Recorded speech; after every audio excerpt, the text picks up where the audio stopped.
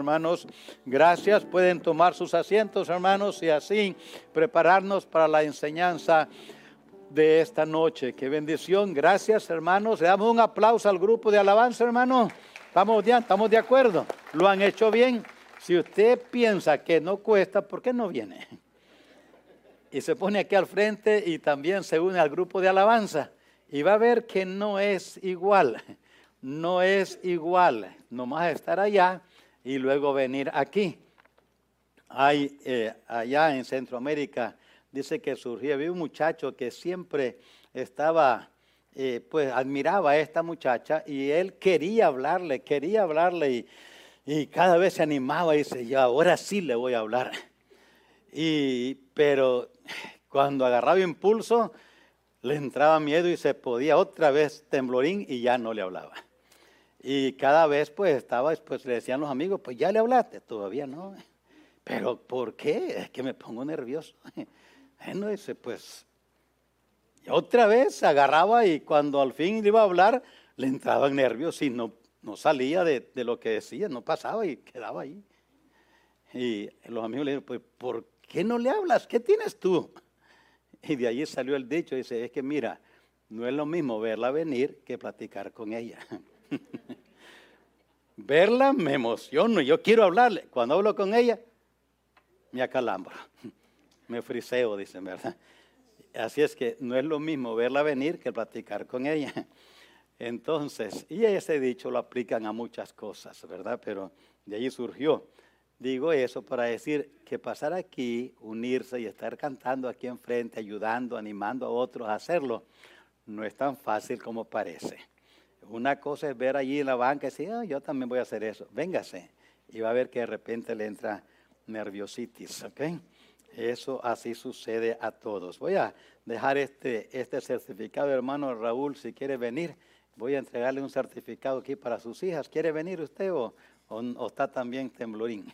No tanto, ¿verdad? Este es para entonces Irán y Rocío. ¡Qué bendición! Le damos un aplauso a ellas y al hermano Raúl también de pilón. Ahora, hermano, gracias para que se los entregue a ellas, ¿ok? Es un lindo recuerdo tener ahí con nosotros, hermanos, algo que nos recuerde cuando nuestros hijos tomaron decisiones y tomaron pasos que honraron a Dios. Y esa es una manera de tener el recuerdo cuando nuestras hijas e hijos se bautizaron, cuando se entregaron al Señor, cuando se bautizaron y tomaron esos pasos de obediencia.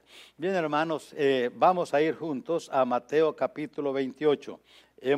Quiero en esta noche, antes de tener una oración, tenerlo allí con ustedes, tengamos ese pasaje allí y luego ahorita vamos a orar, hermanos. Recordemos orar por nuestros hermanos, entonces, hermano Carrión, que Dios le ayude a él. Este es un tiempo difícil para la familia. Estuvimos ahí en la tarde hoy dando el pésame y una experiencia bonita. La viuda era la que estaba dirigiendo la palabra y tenía mucho que decir.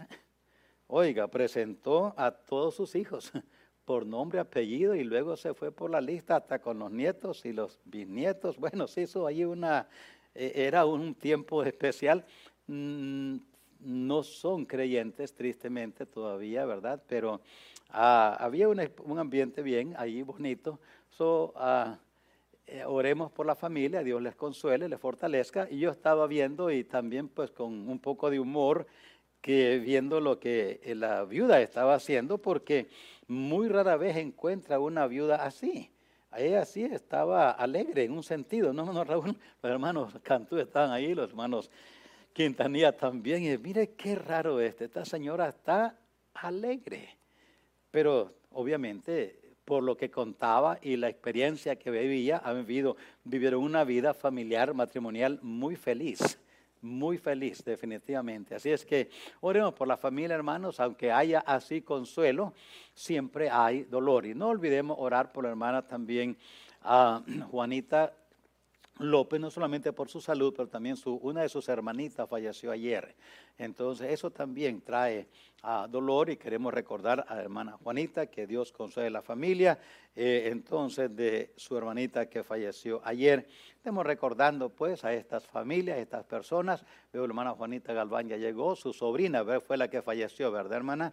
Y ya fue sepultada, así es que estuvimos orando por ella para que Dios le ayude a la familia, al esposo que quedó entonces solo, y a los hijos también, que Dios consuele la familia allá no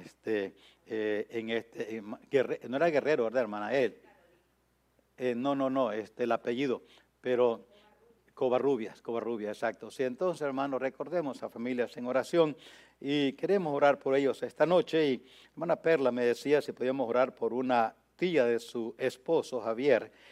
Ella se llama Luz María Guerrero y está en México, y vamos a ver cómo conectarla con algún pastor allá que pudiera orar por ellos personalmente. Pero nosotros vamos a unirnos en oración hoy también por ella. Ella se llama Luz María Guerrero. Le descubrieron cáncer y la hermana pide que oremos por ella. Entonces, y obviamente siempre hay tristezas cuando hay noticias así. Y recordemos en oración a los enfermos, hermanos, recordemos en oración a los enfermos. Dios manifieste su gracia. Ya tiene Mateo capítulo 18 y el verso 16 en adelante es una porción muy conocida por nosotros, bien conocida por nosotros. De modo que allí quiero traer una enseñanza breve acerca de hacer discípulos. Es el tema de esta noche. Si no tiene una hojita ya de notas, avísalo, sugieres. Ellos sí tienen y le van a hacer llegar una mientras leemos. Pero los 11 se fueron a Galilea, al monte de donde Jesús les había ordenado.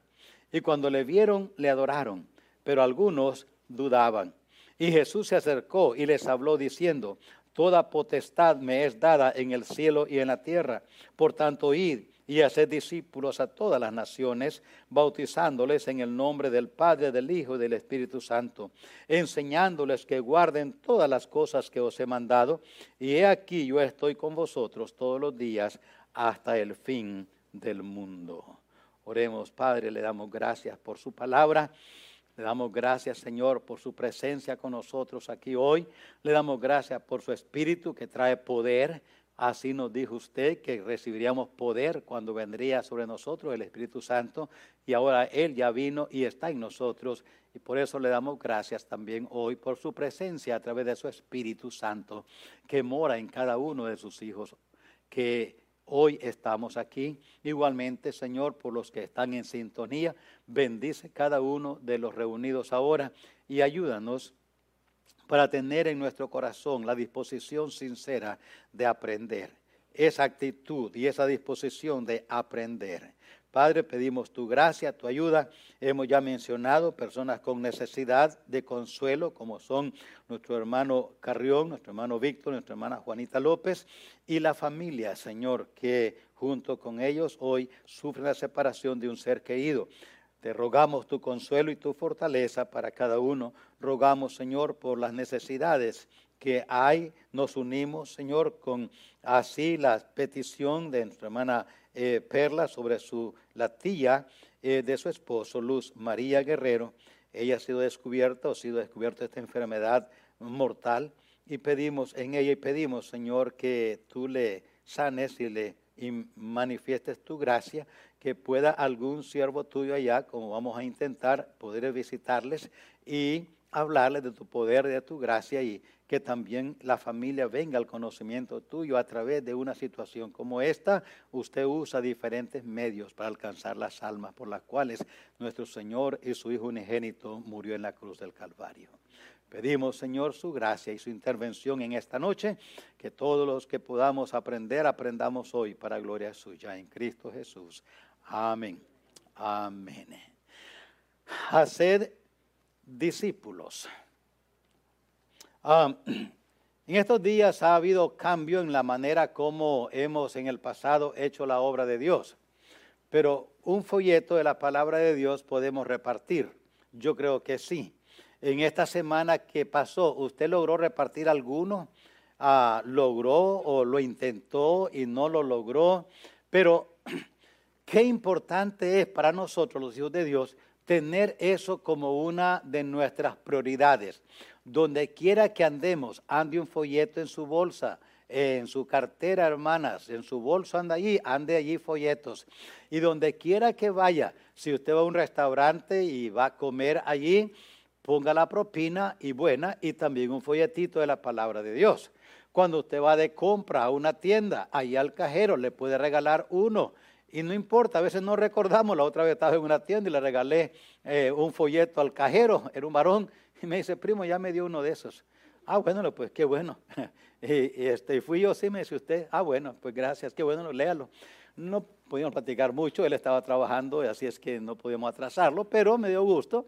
Yo no me acordaba que le había dado uno. Hermanos, de donde quiera que ande de estos folletos, en inglés y en español, y donde quiera que vaya, a donde quiera que pueda, acomode uno. Donde quiera que pueda, regale uno a una persona. Nunca sabemos lo que Dios hace con su palabra.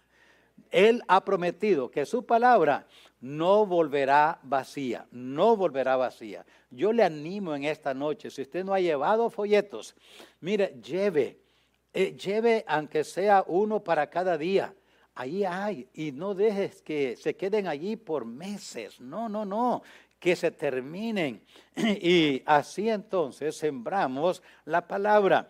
Hacer discípulos es nuestra misión.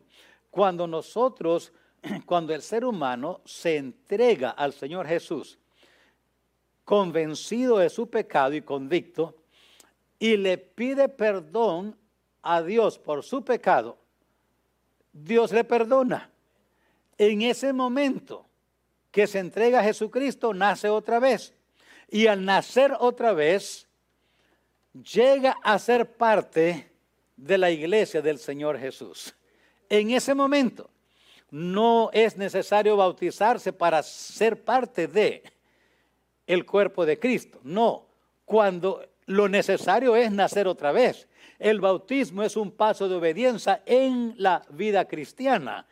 Pero el cristianismo, la salvación, sucede en el momento mismo que le confesamos a Jesucristo nuestros pecados y le pedimos perdón por ellos. Y creemos de todo corazón. Allí sucede el milagro de la regeneración, nacer otra vez. En ese acto, los creyentes del Nuevo Testamento, no los del Antiguo, pero los del Nuevo Testamento, inmediatamente llegamos a ser parte de la iglesia del Señor Jesús. La iglesia, por así decir, universal de Cristo. Ahora, la iglesia local es parte del pueblo de Dios que está en todas partes, la iglesia universal del Señor.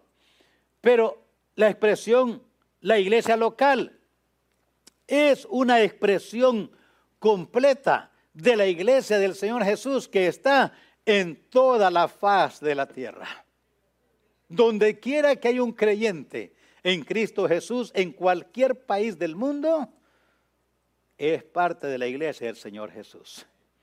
Ahora, cuando llegamos a ser parte de la iglesia del Señor Jesús, entonces ahora somos responsables de cumplir la gran comisión.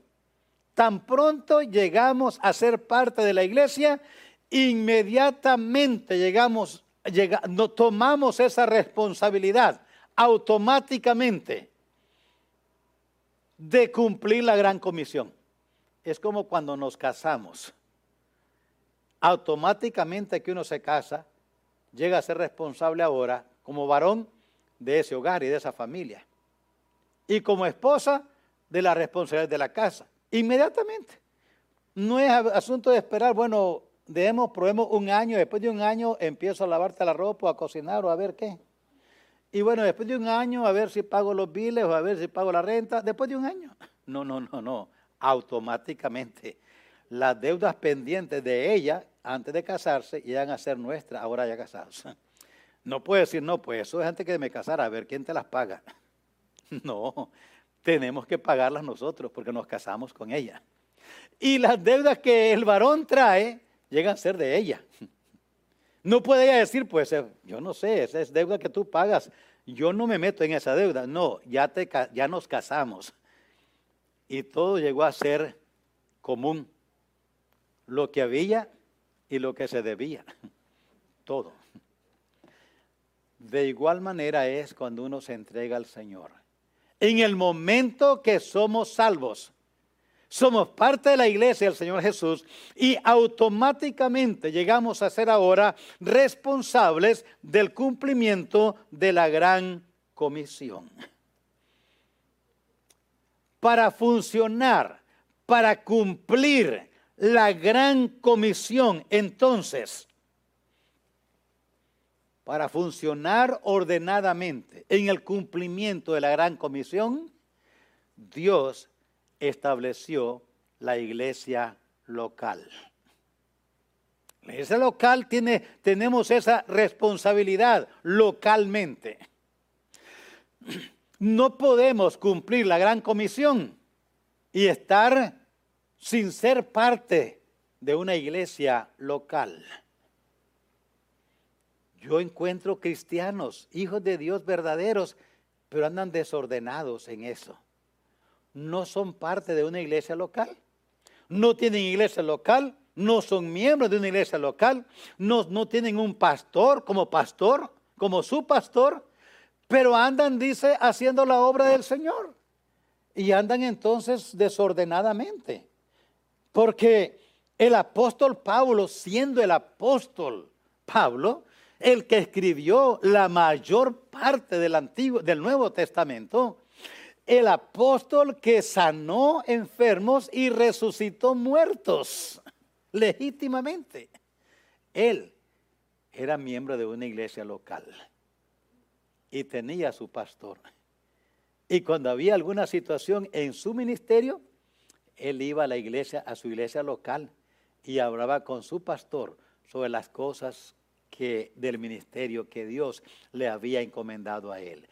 Y oiga, en siglo XXI y más también, el XX también había y antes también, personas que son cristianos, andan cumpliendo algún ministerio, pero no tienen iglesia local. Eso no está en la palabra de Dios, eso está fuera del orden de Dios. Dios estableció la iglesia local para que ordenadamente cumpliéramos la gran comisión. Así es que usted es miembro de esta iglesia local, entonces envolvámonos en el cumplimiento de la gran comisión. ¿Y qué envuelve la gran comisión? Envuelve predicar la palabra, presentar la palabra para que las personas vengan a Cristo. Esa es parte de hacer discípulo. Cumplir la gran comisión es eso. Hacer discípulo es enseñar, predicar la palabra para que las personas vengan al conocimiento del Señor. Entonces, predicar la palabra para que las personas vengan a los pies de Cristo y sean salvos es parte de la gran comisión. ¿Y qué más? Apoyar la obra misionera, dando para que la obra misionera avance, oyendo nosotros en la iglesia local. Dando. Ahora, por eso es que Dios estableció que los cristianos traigamos nuestros diezmos y ofrendas a la iglesia local. Los cristianos, todo hijo de Dios debe de diezmar. Si usted no diezma, está haciendo mal. No está haciéndose daño a la iglesia, porque Dios va a proveer de alguna manera. Pero usted está dejando de recibir bendición que Dios tiene para los fieles. Dar los diezmos es apartar el 10% de lo que Dios nos da. Eso es. Dice, antes de impuesto, después de impuesto. Pues, ¿quién le dio todo? Ah, bueno, entonces ahí no hay más discusión. Ay, la gente hace tanto, no, pues es que estos son gastos de estos. Bueno, y si Dios no te hubiera dado y no te lo hubiera dado, ¿lo tuvieras? No, entonces, de todo lo que Dios nos da, todo, antes de impuestos. Porque digo eso porque a veces nos confundimos. Eso es hacer la gran comisión.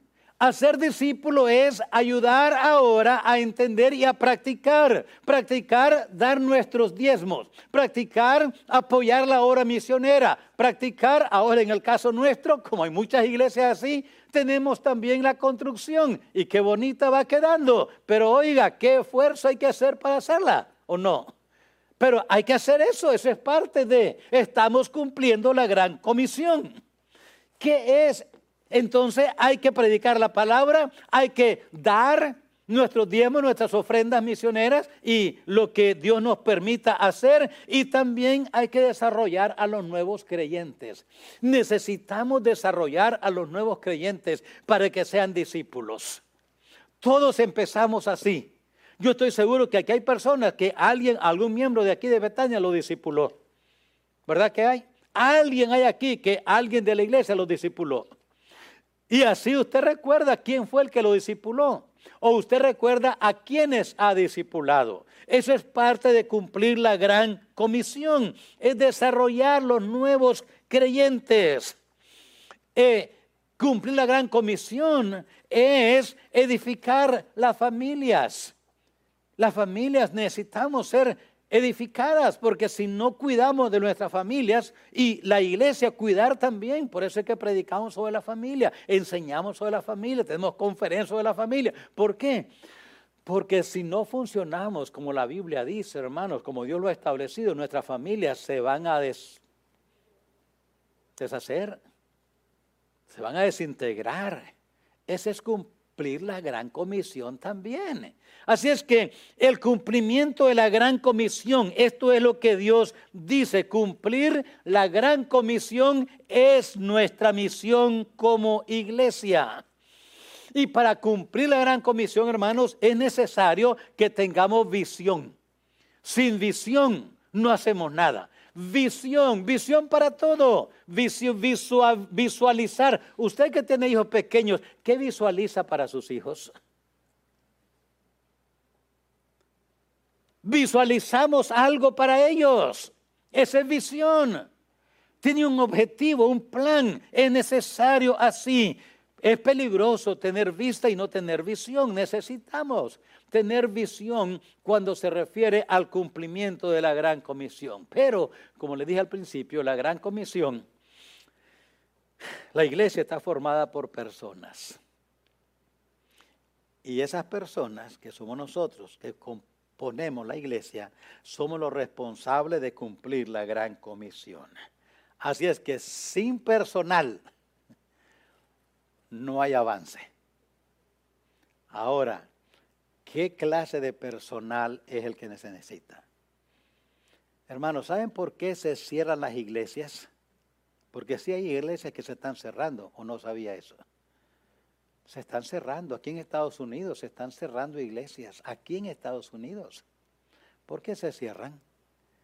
Porque esa iglesia no estaba cumpliendo la gran comisión, por eso se cerró. Eso es todo. No hay ninguna razón. ¿Por qué no? Yo conozco edificios hermosos que ya quisiera que los tengamos nosotros.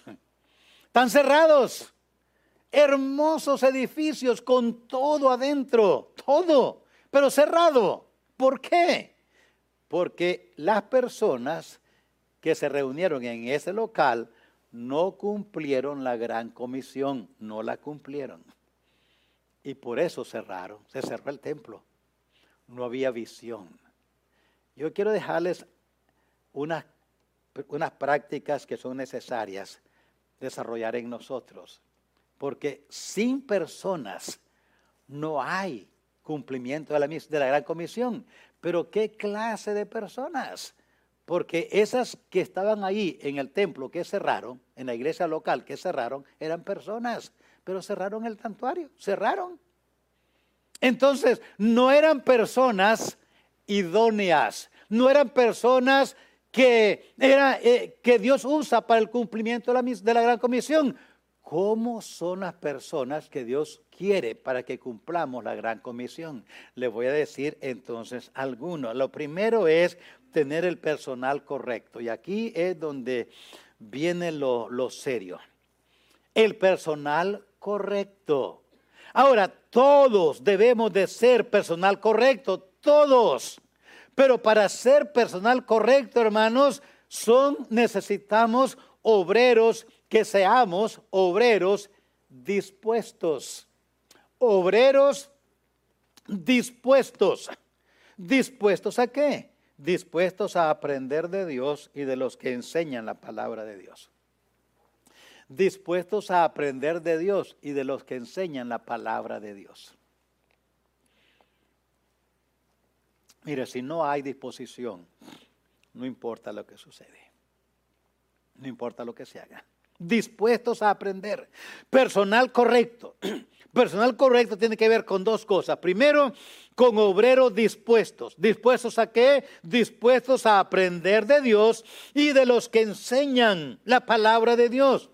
El apóstol Pablo decía así: sed pues imitadores de Dios. Wow. Sed pues imitadores de Dios como hijos amados. De nuevo el apóstol Pablo lo dice así: y vosotros vinisteis a ser, en primera a los Tesalonicenses 1:6, y vosotros vinisteis a ser imitadores de nosotros y del Señor Jesús. La misma epístola del apóstol Pablo, primera a los Tesalonicenses 2:14, porque vosotros, hermanos, vinisteis a ser imitadores de las iglesias de Dios en Cristo Jesús que están en Judea. Filipenses 3:17, hermanos, sed imitadores de mí y mirad a los que así se conducen, según el ejemplo que tenéis en nosotros. Hebreos 6:12, a fin de que no os hagáis perezosos, sino imitadores de aquellos que por la fe y la paciencia heredan las promesas. Primero los Corintios 4:16, por tanto os ruego que me imitéis. Primero los Corintios capítulo 11 verso 1, sed imitadores de mí así como yo de Cristo. ¿Sabe qué se necesita, hermanos? Obreros dispuestos a aprender de Dios y de otros que enseñan la palabra de Dios. ¿Está imitando usted a alguien fiel? ¿Quiere ser como alguien fiel? Cuando primero fui a la escuela bíblica y yo tenía un pastor amigo y lo admiraba y lo admiro. Yo quería ser como él. Así que cuando llegamos a la clase que se llama de homilética es una clase donde uno no solamente aprende cómo hacer y preparar estudios, pero también cómo los presenta. Así es que yo empecé presentándolo, imitando a él, hermano, que yo admiraba, al pastor que yo admiraba. Y el maestro de hermenéutica me dijo: mira, hermano, trate de ser usted. En la predicación es mejor si uno presenta como uno es. Así es que mejor trate de desarrollar su propia manera de entregar el mensaje y no imite a nadie. Obviamente él notó, como dijo la mamá a su muchacho, estás joven e ignorante. Uno joven e ignorante, pues you are young and stupid, le dijo. Así yo quería imitar a este pastor predicador que admiraba. Hermano, no es nada malo hacerlo. Usted tiene un cristiano que quiere imitar, ¿o no? Tiene a alguien y dice: mire, yo quiero ser como ese hermano. Bien fiel. Yo quiero ser esto que Cristo hace. Como yo quisiera ser así. Ahí cantamos un himno, ¿recuerdan? Hazme, oh Cristo, como tú eres. Qué lindo canto, qué lindo sentir. Eso es lo que necesitamos, obreros dispuestos. ¿Dispuestos a qué? Dispuestos a aprender de Dios, a aprender de otros que enseñan. Qué hermoso, hermanos, yo no puedo decirles cuánta alegría me da.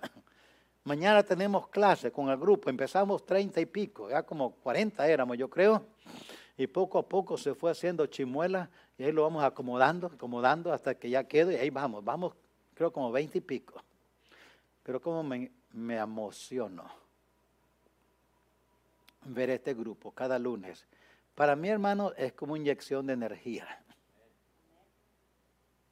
Me gusta enseñar y estudiar y compartir la palabra.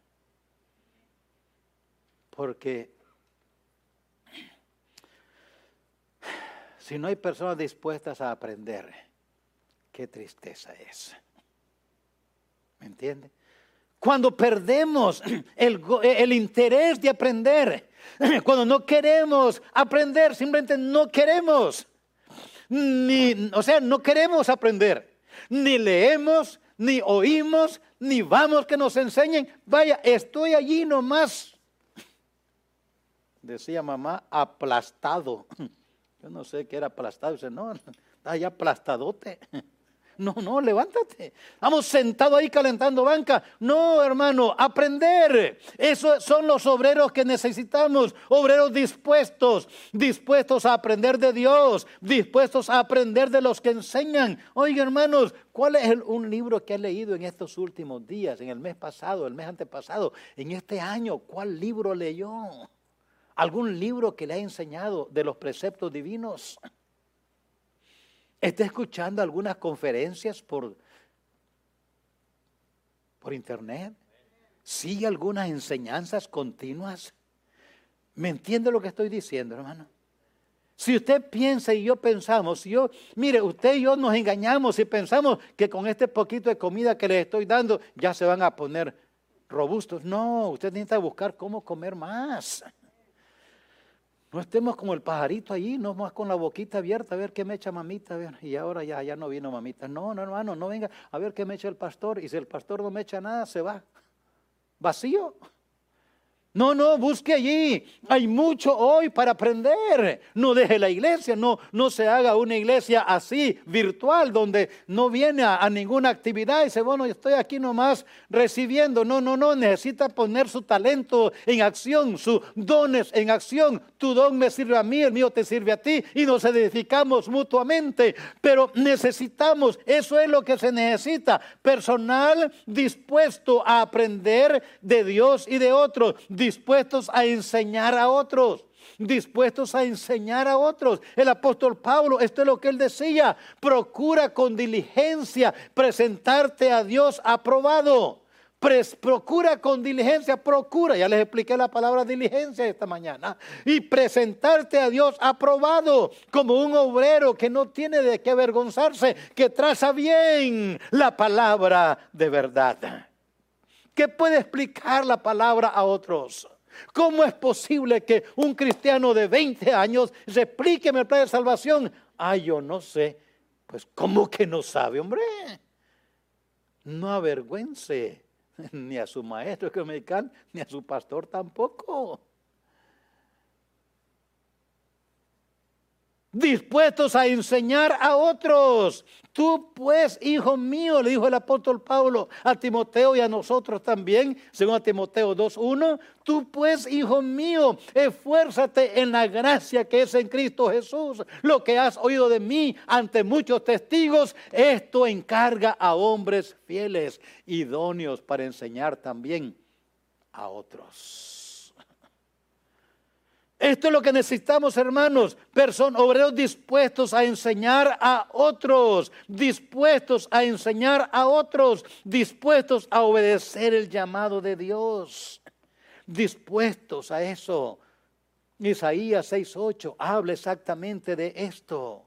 El profeta Isaías dice, yo oí la voz del Señor que decía, ¿a quién enviaré? ¿Quién irá por nosotros? Y entonces dije yo, heme aquí, envíame a mí. Qué lindo. Padres, anima a tus hijos a predicar el evangelio. Anima a tus hijos. Anímales. Hijo, ¿no te ha llamado Dios a predicar a ti? Hijo, ora al Señor. Hace falta obreros.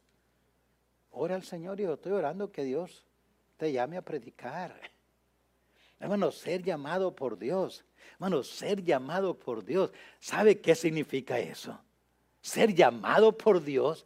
Que Dios a mí me conmueve cada vez que le doy a Dios gracias.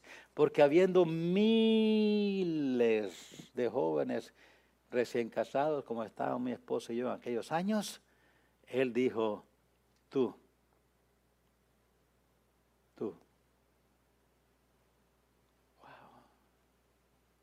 Él dijo a mí, tú. La gente dice, ay, qué hermoso, qué lindo, ya firmó para las grandes ligas. ¿Y eso qué? Cualquier que juega béisbol lo hace. Cualquiera que tira la pelota lo hace, que lo hace bien. Pero que el Dios omnipotente, omnisciente, omnipresente, creador y sustentador de todo el universo me diga a ti quiero que prediques.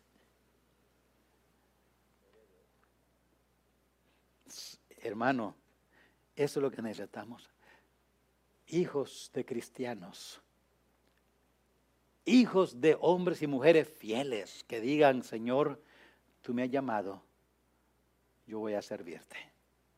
Voy a servirte. Hombres y mujeres, obreros dispuestos a obedecer el llamado de Dios, dispuestos a consagrar sus vidas a Dios, dispuestos a consagrar su vida a Dios.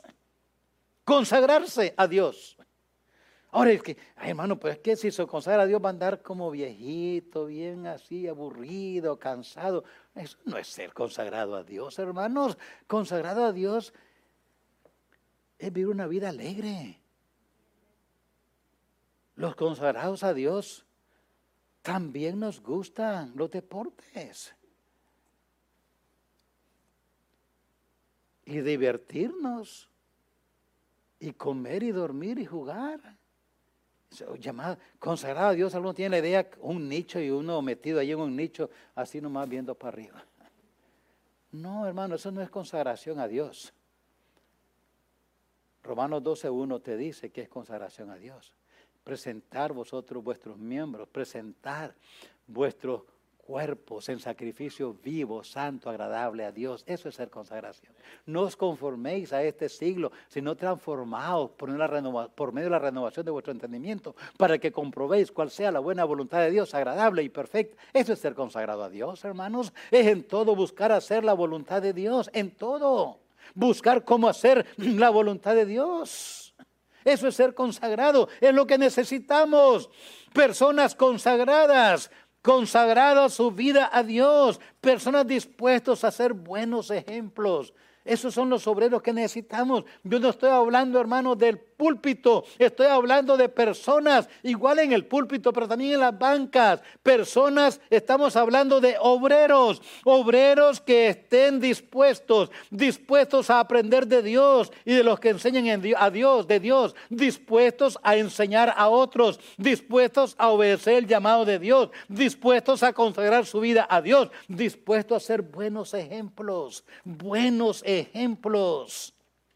Ya leímos en 1 Corintios 11:1, sed imitadores de mí. ¿Qué ejemplos? Sed imitadores de mí. Hermanos, decía él, ya leímos esto en Filipenses 3:17, hermanos, sed imitadores de mí y mirad a los que así se conducen. Obreros dispuestos a aprender. Obreros dispuestos, les dije, a hacer todo, dispuestos a todo esto, pero también obreros responsables. Note Mateo 28:16, note lo que dice allí. Pero los 11, eso dice Mateo 28:16, pero los 11 se fueron a Galilea, al monte donde Jesús les había ordenado. Obreros responsables. Primero, responsables de sí mismo. Cada discípulo fue responsable de llegar al lugar donde Jesús le había ordenado. Yo no creo que Pedro anduvo correteando a Juan y a Tomás y a cada uno de los discípulos. Hey, no te olvides, hay que irse para allá. Hey, no te olvides, hay que irse para allá. Hey, no te olvides. No, cada uno fue responsable de sí mismo. A cada uno. Cada uno individualmente fue al lugar donde Dios le dijo que fuese. Así dice. Él les dijo, y cuando llegó allí estaban ellos. Hermanos, no podemos ser fieles por otros. No podemos ser fieles por otros. No podemos. Ni los padres por los hijos, ni los hijos por los padres. No podemos.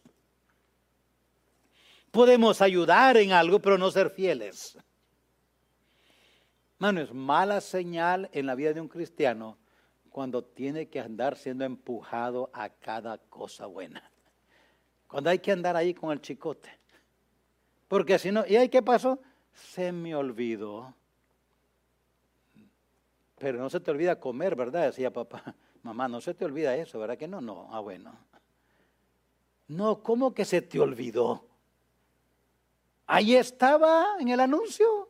Ahí lo anunciamos. Pero hermano, ¿qué pasó? Se me olvidó. Responsables de sí mismo, de uno mismo, obreros responsables. Cada discípulo llegó al lugar donde Dios le dijo, donde el Señor les dijo, sin que hubiera alguien corriendo y empujándolo y menos chicoteándolo. Responsables de otros en la familia de Dios. Haced discípulos. Hermanos, todos empezamos bebitos. Recién nos entregamos al Señor. Somos niños todos, ¿no es verdad? No sabemos nada. Con la excepción de los que hemos nacido en hogares cristianos. Hemos oído el Evangelio y las enseñanzas, hemos estado en la cuna, luego en las clases de 1 y 2 años, en las 3 años, en las de 5 años, y ahí fuimos. Y cuando al fin fuimos salvos, había mucho que ya sabíamos de la vida cristiana.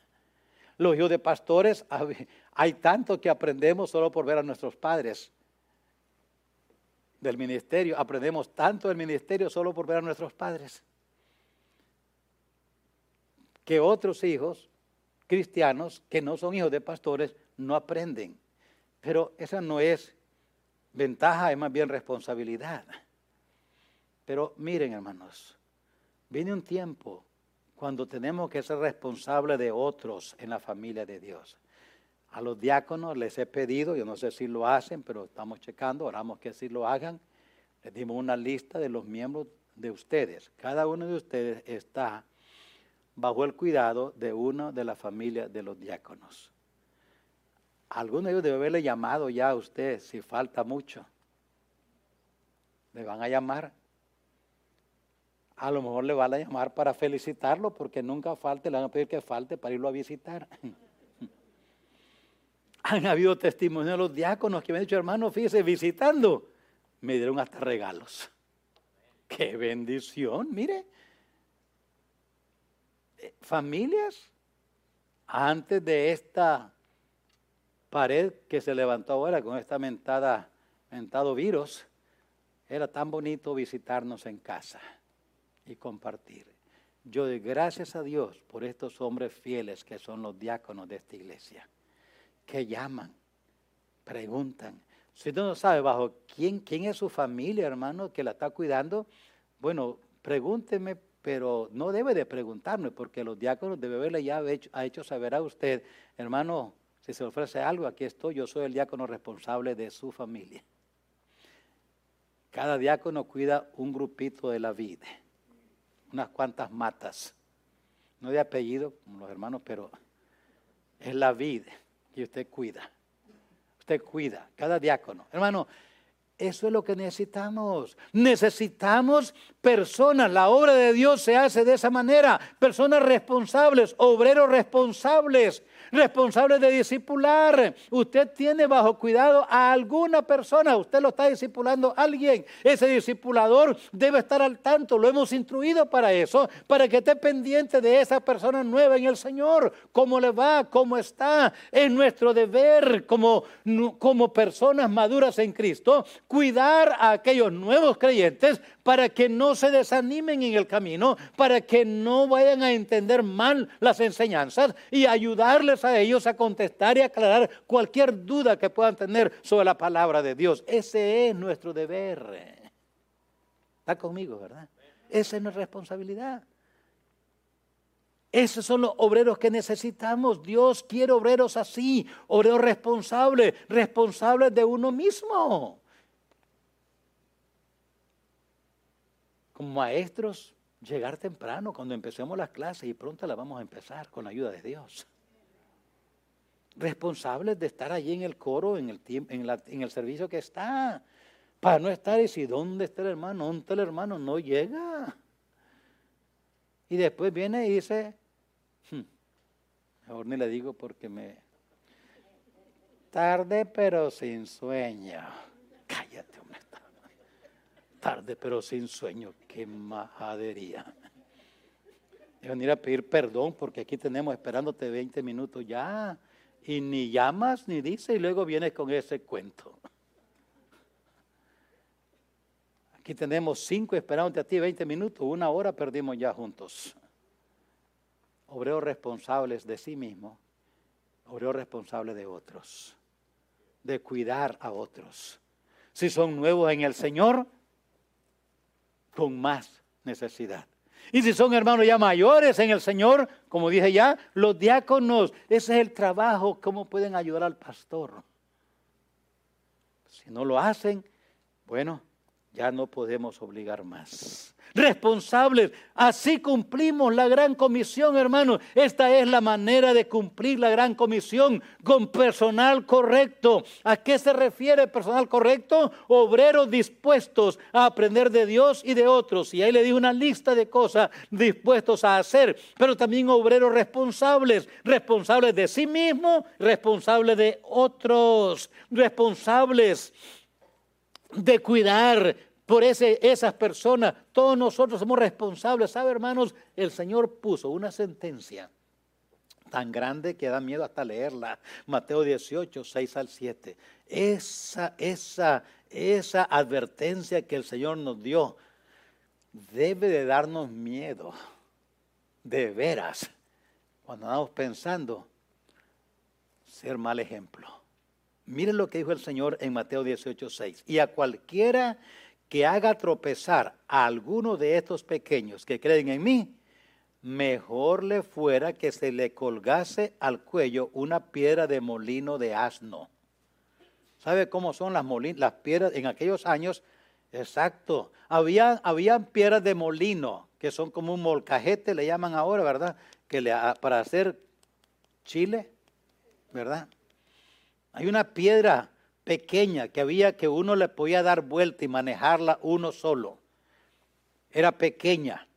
Por el molino, la piedra, ¿saben cuál está hablando? Es una figura, se usaba antes y aún todavía se usa. Hace poco, cuando podíamos ir a México, me paré para tomar una foto de un lugar donde estaban los bueyes moliendo caña.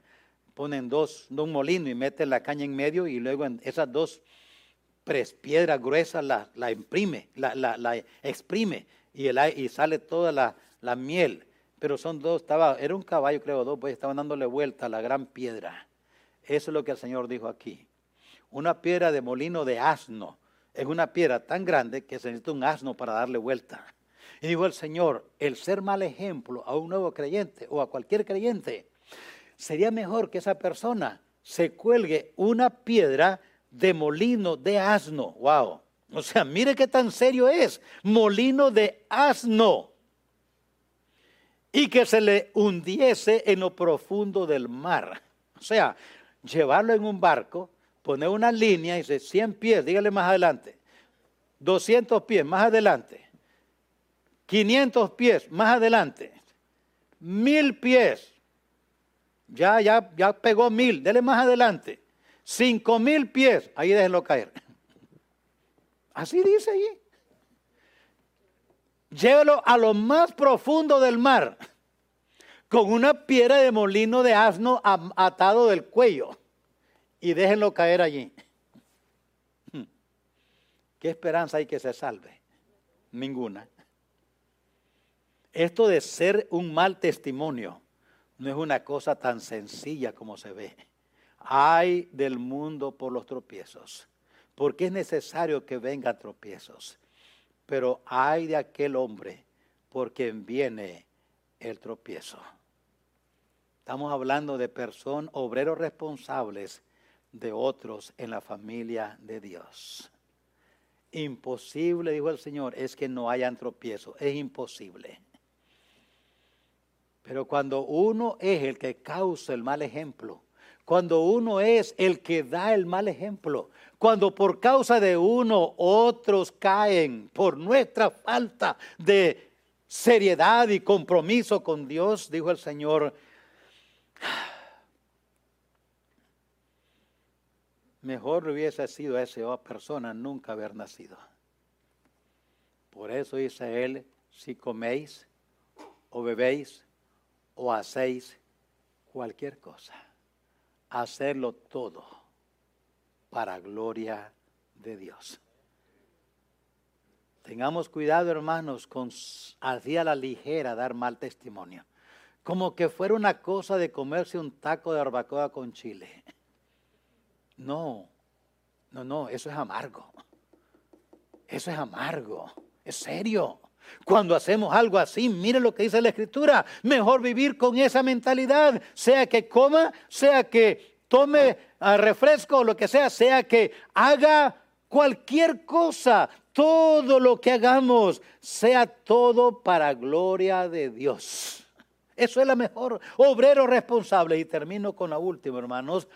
No solamente entonces la gran comisión, las personas tienen que ser personal correcto, pero también es necesario que sea un personal que tenga el propósito correcto. El propósito correcto. ¿Y cuál es el propósito correcto para ser discípulos? Ahí está uno, le puse uno, enseñar la sana doctrina. Hermano, la sana doctrina para estar firme.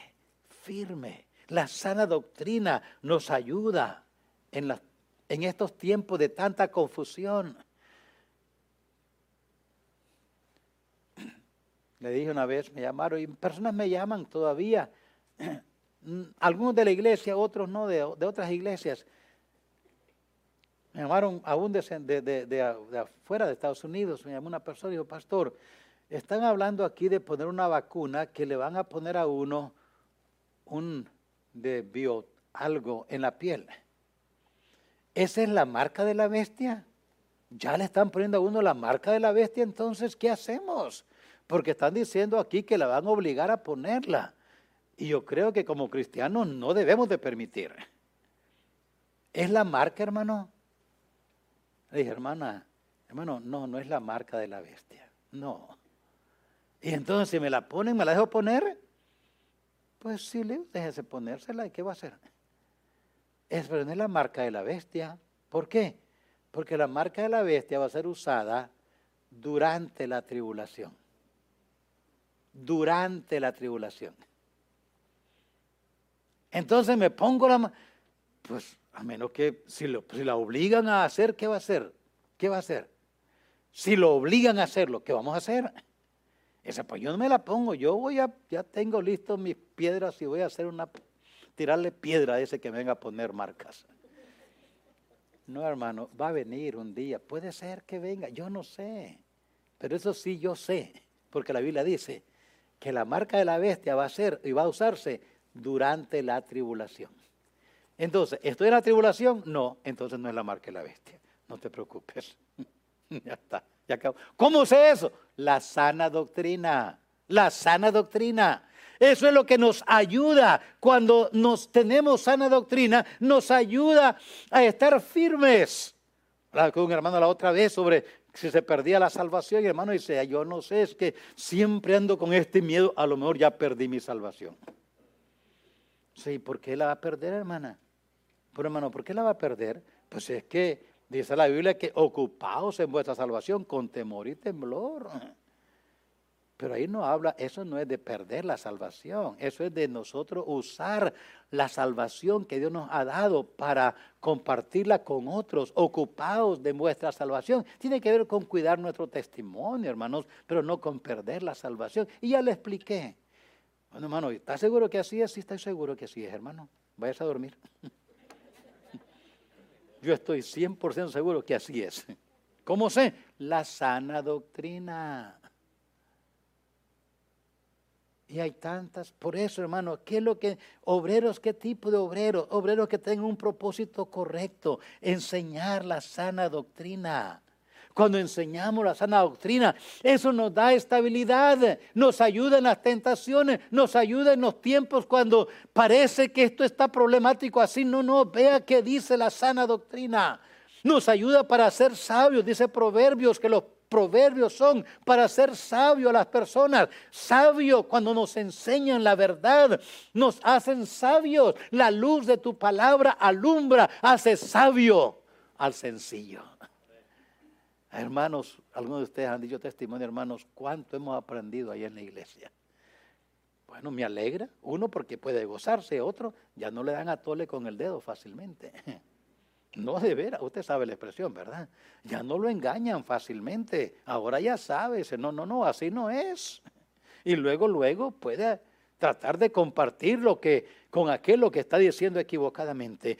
Obreros, hermanos, obreros, como ya dije, dispuestos con el propósito correcto, enseñar la sana doctrina, pero también enseñar para reproducirnos. Desde que usted fue salvo, ¿ya ganó uno para Cristo o sigue todavía solito? Yo no sé cuándo estas plantas van a dar frutos. ¿Para cuándo cree usted que esta plantita va a dar un fruto? ¿Ah? ¿No va a dar? ¿Por qué?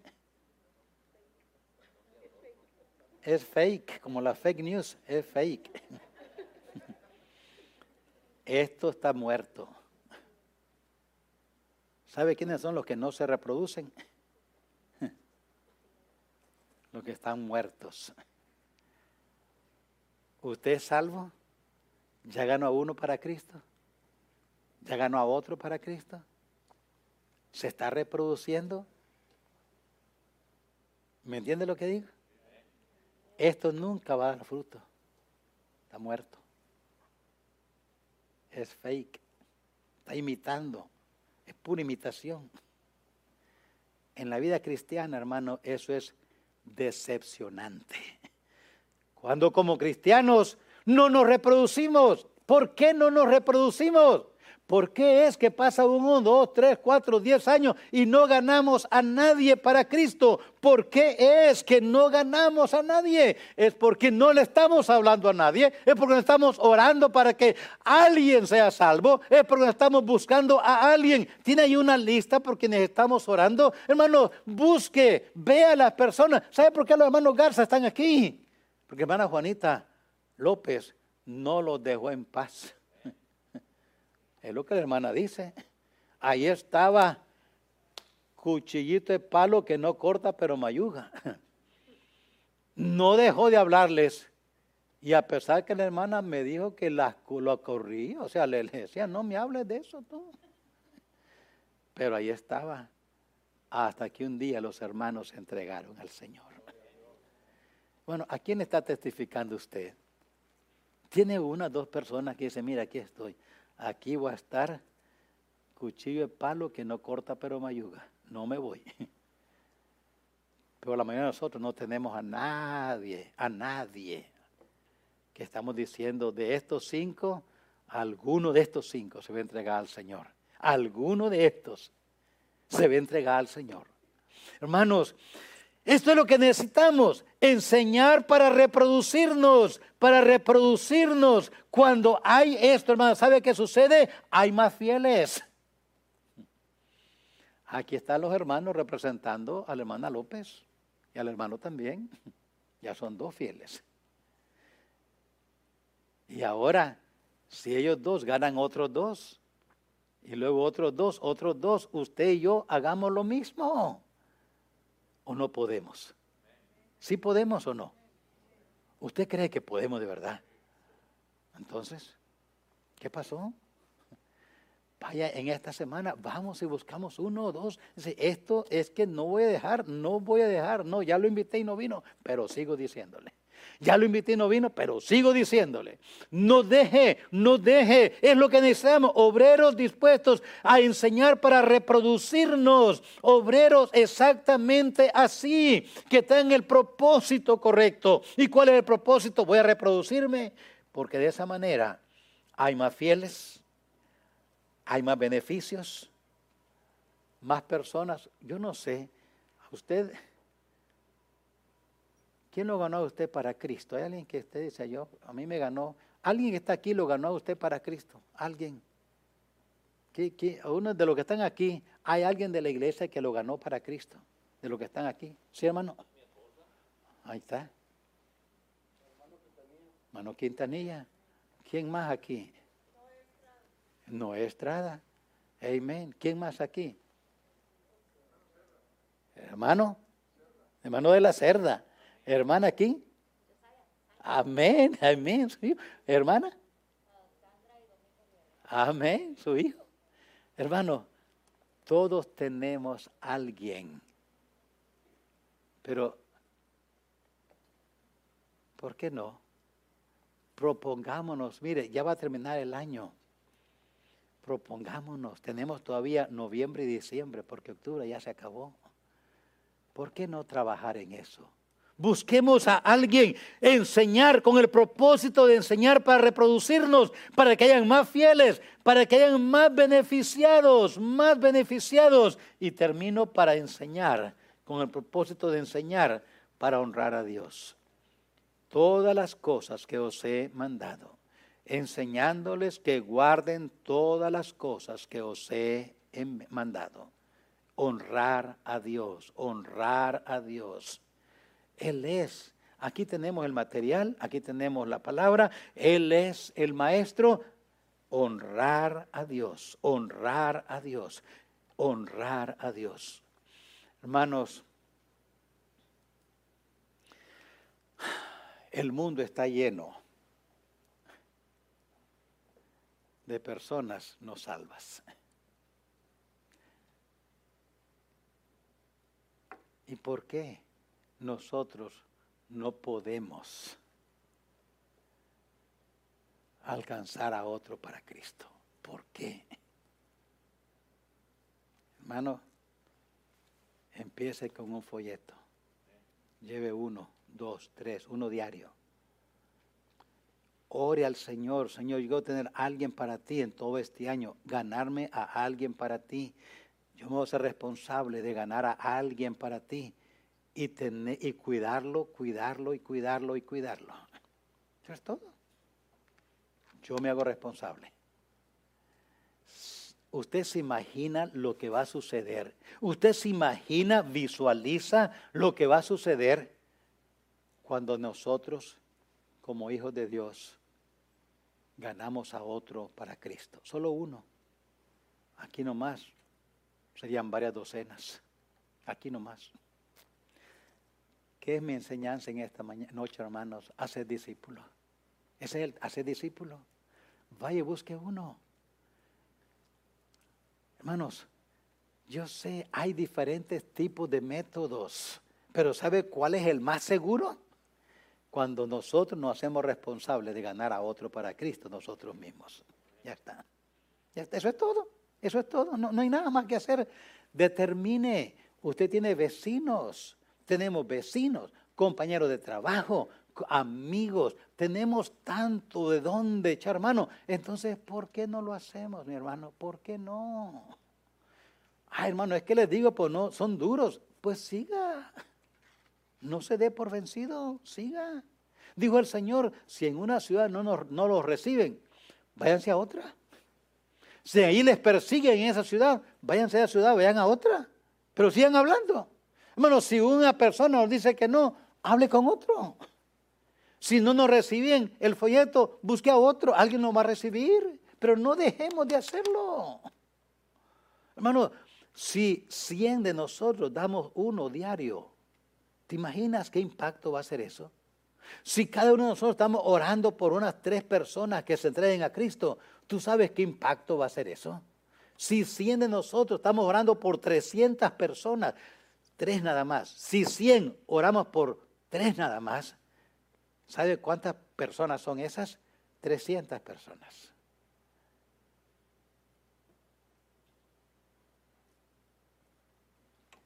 Pero hermano, ¿por qué no lo hacemos? Ir y hacer discípulos. Usted y yo no tenemos que hacer gran cosa, algo, pararse enfrente, cantar un especial solito, dar un... No. Con esa persona con quien usted tiene confianza, háblele. Dice, hermano, es que tiene muchas preguntas que no sé cómo contestar. Ese es el reto para aprender y estudiar. Voy a buscar la respuesta a eso. Hermanos, todos podemos hacer discípulos, ¿o no? Todos podemos. Mi reto en esta noche es, hermanos, vamos al mundo donde vivimos. La la ciudad donde vive, la calle donde vivimos, la comunidad donde vivimos. Y búsquese unas 3 personas a quienes le vamos a testificar constante y fielmente hasta que le ganemos para Cristo. Hacer discípulos tiene que ver con personas. Cumplir la gran comisión tiene que ver con personas. ¿Qué tipo de personas? Personas correctas, que tengan la disposición, dispuestas a aprender, a enseñar, a obedecer, a consagrarse, a ser buenos ejemplos. Personas responsables de sí mismos y responsables por otras personas más. Personas que tengamos el propósito correcto para enseñar la sana doctrina, para estar firmes, para que hayan más fieles, para que hayan más personas sabias, enseñar para reproducirnos. No estemos contentos con nada más nosotros, haya alguien más con nosotros allí. Y cuando alguien diga, ¿quién lo ganó usted para Cristo? Fulano. Y verlo, allá está, él. Hermanos, enseñarnos para reproducir, enseñar para honrar a Dios. Ese propósito. Dios nos ayude, hermanos. ¿Usted puede o no? Todos podemos. Y como dijo aquel político, sí se puede. Sí se puede. Así es que, ¿por qué no probamos este domingo, hermanos? Traer a alguien con nosotros por primera vez. ¿Cree que se puede? Sí se puede, ¿verdad? ¿Lo va a intentar? ¿De veras lo va a intentar usted? ¿O nomás me está diciendo para que yo me alegre? ¿Lo va a intentar de veras? ¿De traer a alguien con usted este domingo? Ya sea a las 8, ya sea a las 9:30, ya sea a las 11 si viene el inglés, o ya sea a las 6 de la tarde. Pero determinemos, yo voy a traer a alguien para Cristo, no importa, llueve o truene, Dios nos ayude. Nos ponemos de pie, vamos a orar. Espero que con la ayuda de Dios recordemos esto cortito, pero a lo menos algo de todo esto, para no seguir igual. Hermanos, ya el virus está pasando. Algunos se están amañando y acostumbrando a no venir el domingo en la noche. ¿Por qué? El virus. No es el virus chino, no es el COVID-19, es otro virus que le está pegando. El virus chino ya no, esa es la excusa. Es otro virus que le está pegando. El virus de la apatía, de la indiferencia, el virus de la muerte. Muchos están acostumbrados ahora, no, ya el domingo en la noche ya no voy. ¿Y por qué? Por el virus. Eso no tiene nada con el virus, otro virus. Dios nos ayude. Les espero el miércoles para seguir con Proverbios, aprendiendo de la palabra de Dios. Ustedes de la clase mañana nos vemos a las 7, la clase a las 7 aquí. Oremos. Padre, le damos gracias, Señor. Gracias por su palabra. ¿Cómo es hoy el asunto, Señor, de la gran comisión? Se nos ha olvidado. Nosotros no estamos, en verdad no estamos, y usted lo sabe, mi Señor, que no estamos en verdad, en esa actitud y en esa acción. Porque domingo tras domingo, semana tras semana, mes tras mes, año tras año, no hemos podido ganar a nadie para ti. Te ruego que nos ayudes a todos, tanto en el púlpito como en la banca, que nos ayude a todos a testificarle a alguien en esta semana las buenas nuevas del cielo. Que tengamos esa carga en nosotros, esa actitud en nosotros, que no nos descansemos así, que no vivamos, Señor, en medio de un mundo que va rumbo derechito al infierno. Y nadie está diciéndoles, vas equivocado, este es el camino. Ayúdanos a pararnos entre medio de ellos y el infierno y luchar para que ellos vengan al conocimiento tuyo.